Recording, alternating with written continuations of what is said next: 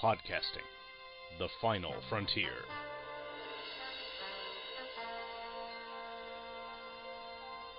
This is the Hammer Podcast. Its 30-minute mission: to rehash geeky topics, to seek out new bastions of nerdiness, to timidly go where the more talented have gone before.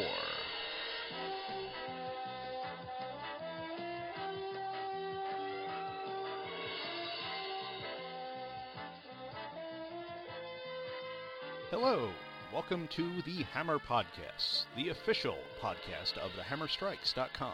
I'm your host, Gene Hendricks, and today we're going to be doing something a little bit different. I'm going to be doing some listener feedback. This is also known as the Gene is being lazy for July episode. Well, I got a couple emails here. If you would like to email me, you can send it to Gene, that's Gene, at thehammerstrikes.com. And these are all over the past couple of episodes I've done. Figure I'll just tackle everything here, get it all out of the way, and then we have a fresh, clean slate to start with next time. And our first email is from Zeb Oswald. He is the first person to send me feedback that I actually didn't know personally. So, Zeb's comments are on the comic book show that I did, which was episode 2, and he said that his timeline for comics are mostly 70s through 90s, which touch the 2000s, but, it's kind of in where I was. His first comic was actually Giant Size X-Men #1, and then some random issue of Plastic Man. Well, I hope you really have that Giant Size X-Men still, because that's worth a lot of money there, Zeb. He says that his favorite runs of Thor were the Simonson run and JMS, and then when Thunderstrike took over as Thor. Now, Thunderstrike is Eric Masterson. I believe that Tom Harris over on Radio Free Asgard will be getting to Eric fairly soon in the run he's doing on the Thor comics at the moment. But essentially, Eric was a mortal that Thor had to join with to save his life, and it became kind of a symbiotic relationship, and then something happened with Thor and he got banished, and then Eric was actually in control of both the human and the Thor persona, and because he did such a great job, Odin gave him a mace of his own and he became Thunderstrike. Now, this is going to bring up something, a little bit of a rant, I say, basically because while JMS, which is J. Michael Straczynski, creator of Babylon 5, while he did have some interesting ideas with the character of Thor and the setting and everything, he did something that I pretty much find unforgivable, and that is he brought back Donald Blake. Now, I don't like Donald Blake, and I'll tell you why. He is an unnecessary handicap. Now, I understand why Lee and Kirby created the character in the 60s. They basically had a god that they wanted to make human, and the whole storyline works. I understand that. We have to give Thor some humility, so we make him a lame doctor. He has to help people. Okay, I get it. But then Simonson got rid of that. In the 80s, Don Blake was gone. And Don Blake was never his own entity. He was always Thor. Thor was in control of both halves of that. So when Straczynski brought him back, he was a separate entity. He could actually speak to Thor. Metaphysical weirdness, but he actually spoke to Thor, and they were two different beings. So one, you got back an unnecessary handicap, and for another, you just created a brand new character. I don't like that. I'm sorry, but Thor is a god. Yes, I am biased. I understand that. But he is a god. He should always be a god. And to say, well, he can't relate to humanity or all this. Okay, deal with that. Use that as story arcs. But to undo this, and remember, Simonson did this back in the early 80s. So for 30 years, there was no Don Blake. Don Blake was gone for longer than he had been around, alright? So then you bring him back and create this whole gobbledygook of, he's, his own entity and everything, and, I don't like it. Don't like it at all. The rest of Straczynski's run, okay, I can deal with that. Putting Asgard on Earth's kind of goofy, but fine, we'll deal with that. But some of the other writing was top-notch. I couldn't get past the Don Blake thing. Sorry. Zeb also said that he really liked what DeFalco and Ron F. did on Thunderstrike, and they made him a very cool character, and I agree. I like Thunderstrike mainly because it was the flip. It was a mortal being in a god's body, and all the things he had to deal with, and so on and so forth. You know, the whole Marvel dual identity thing. But I personally like Thunderstrike. I thought it was a very cool character. I like seeing somebody else. He wasn't Thor power level. You know, he was weaker than Thor was, but he still had that kind of attitude and everything. And I enjoyed the Thunderstrike run myself.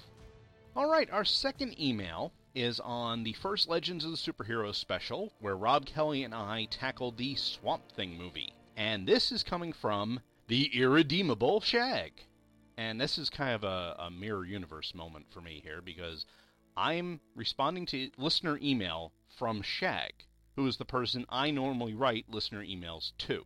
So it's just, I'm still trying to wrap my head around it. And Shag said that he enjoyed the coverage of Swamp Thing, and that he actually saw the film on HBO himself. That's where I saw it, because I wasn't aware of it when it came out in the theater, and I was probably too young to go anyway. But Shag is blaming a little bit of his childhood strife on Swamp Thing, because he says, in one of the films, someone says, "You bastard." That was the first time I ever heard the phrase. Not knowing what it meant, of course, I tried to incorporate it into my daily language. The first time I used it with my parents, I got my neck wrung something fierce, and there I was blaming Swamp Thing for my bad behavior.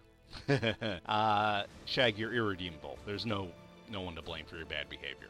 And he goes on. He said he really enjoyed the podcast, and I look forward to even more. Well, hopefully he listened to the Batman one I did with Paul and Bill and enjoyed that. And he says, for the record, I'm not taking any more crap from Rob for my perviness, considering how many times he referenced Adrienne Barbeau's boobs in the show. Well, that was, not really Rob's fault. I mean, they're kind of the centerpiece of the movie. If you watch it, specifically when we're talking about the bathing scene, and they frame it so it's like, look here. And quite honestly, if Rob didn't mention Ms. Barbeau's boobs that much, I would have had to drive over to his house and check him for a pulse. Thank you very much for that email, Shag. I appreciate that. Alright, next up, more Legends of the Superheroes feedback, this time from Chris Franklin of the Supermates podcast, and those of you listening to Fire and Water will also know him as Earth 2 Chris. And he said that he enjoyed listening to the Batman show with Dr. Bill and the producer, Paul, and how the TV show was highly influential on him. He does bring up some points about what we discussed, and these are very informative, which is why I want to include them here. First of all, Aunt Harriet actually was in the comics, first appearing in Detective number 327 in 1964. She comes to live with Bruce and Dick after Alfred is killed. He does get better, people. This was editor Julie Schwartz's attempt to finally squash the rumors of three men living in a large mansion all alone together. Next point. Stories about the Batman comics being on the chopping block from this period abound, with some saying the TV show saved it, others saying it was Schwartz's New Look initiative that Paul described, where goofy sci-fi elements were jettisoned for detective stories. Apparently, at one of these points, Detective Comics was actually set to be canceled, with the Batman title surviving. Well, like we discussed on the show, this is kind of stuff that there's really no proof for. It's like a huge rumor mill that's been going on for 50 years now, so it's kind of tough to figure out what's going on, what the real story is, but thanks for pointing that out. The next point, the reunion with someone filling in for West was a public service ad promoting fair treatment of women in the workplace. Yvonne Craig's Batgirl questions whether or not she should save Batman and Robin from a bomb, unless Batman guarantees her the same pay as Robin. Well, that's kind of interesting. I didn't realize Robin got paid, but hey, good public service ad out there, and it's apparently out on YouTube if you people want to go and find it. I'll see if I can put a link in the show notes for this. Also, he says that there were 2 Bat Cycles and 2 Batgirl cycles.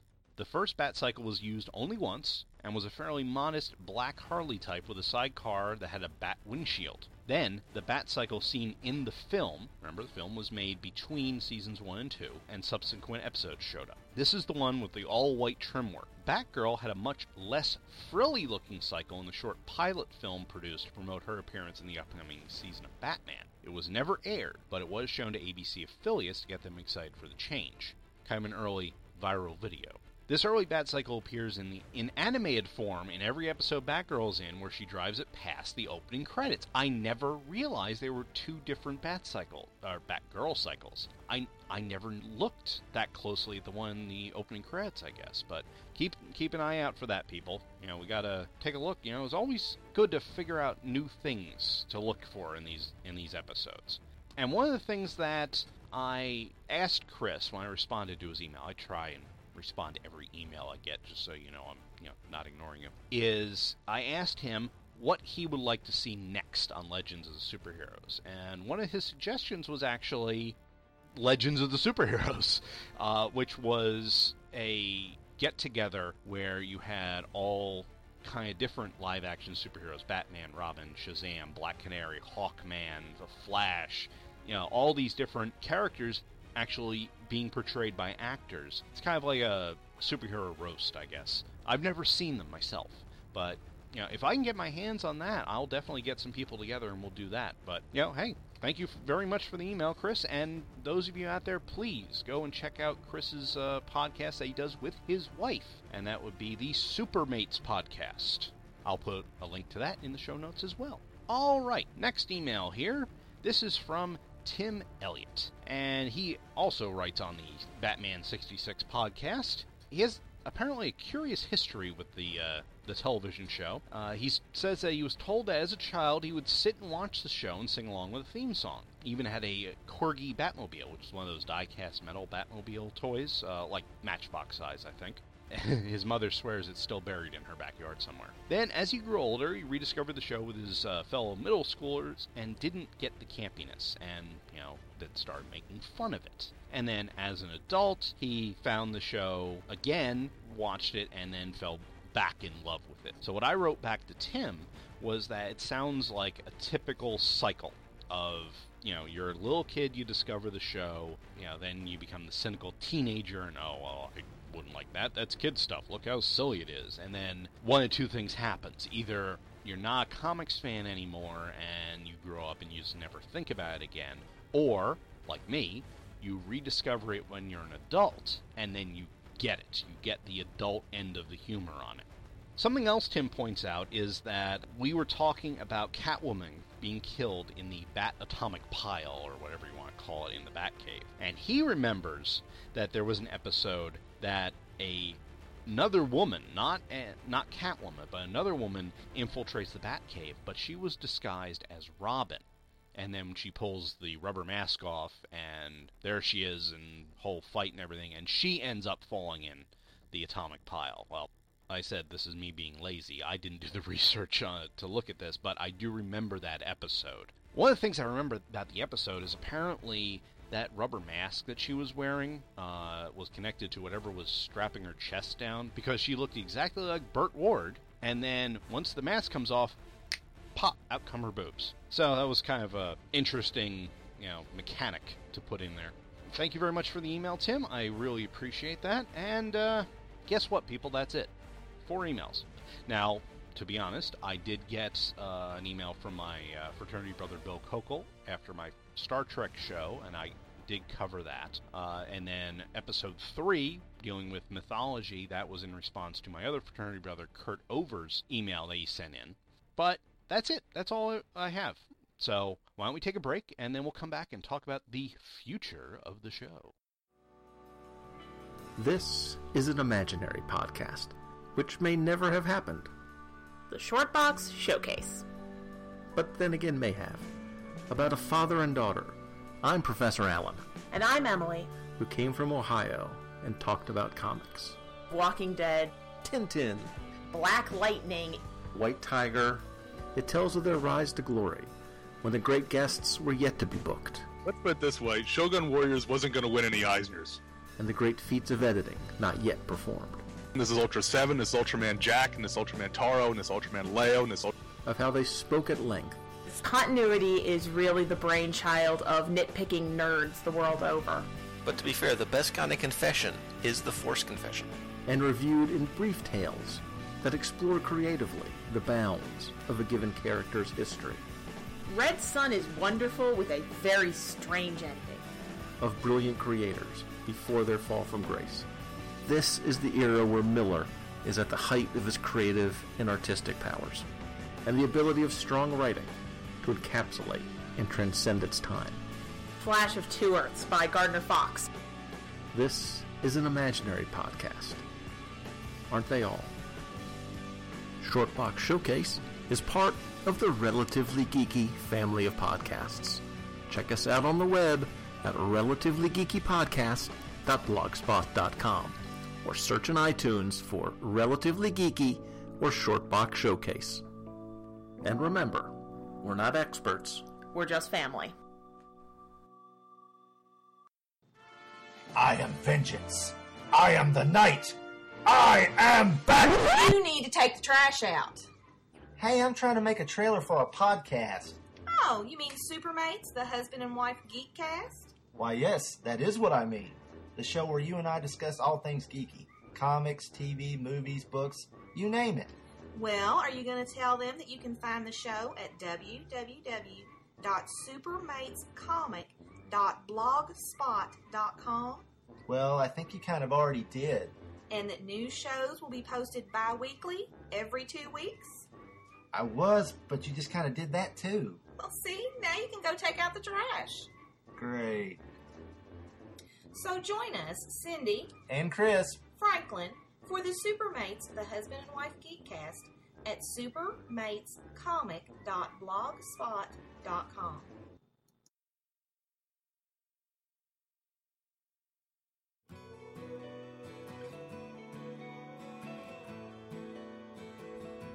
Tangent, an abrupt change of course.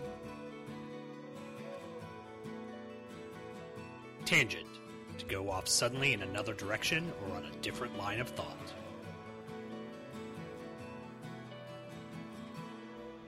Tangent, a comic event featuring brand new characters with very familiar names. I'm waking up to ash and dust. I wipe my brow and I sweat my rust. I'm breathing in the chemicals.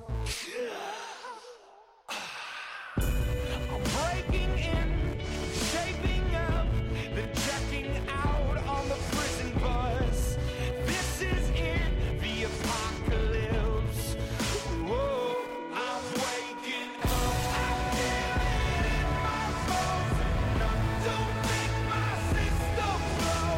Welcome to the new age, to the new age. Welcome to the new age, to the new age.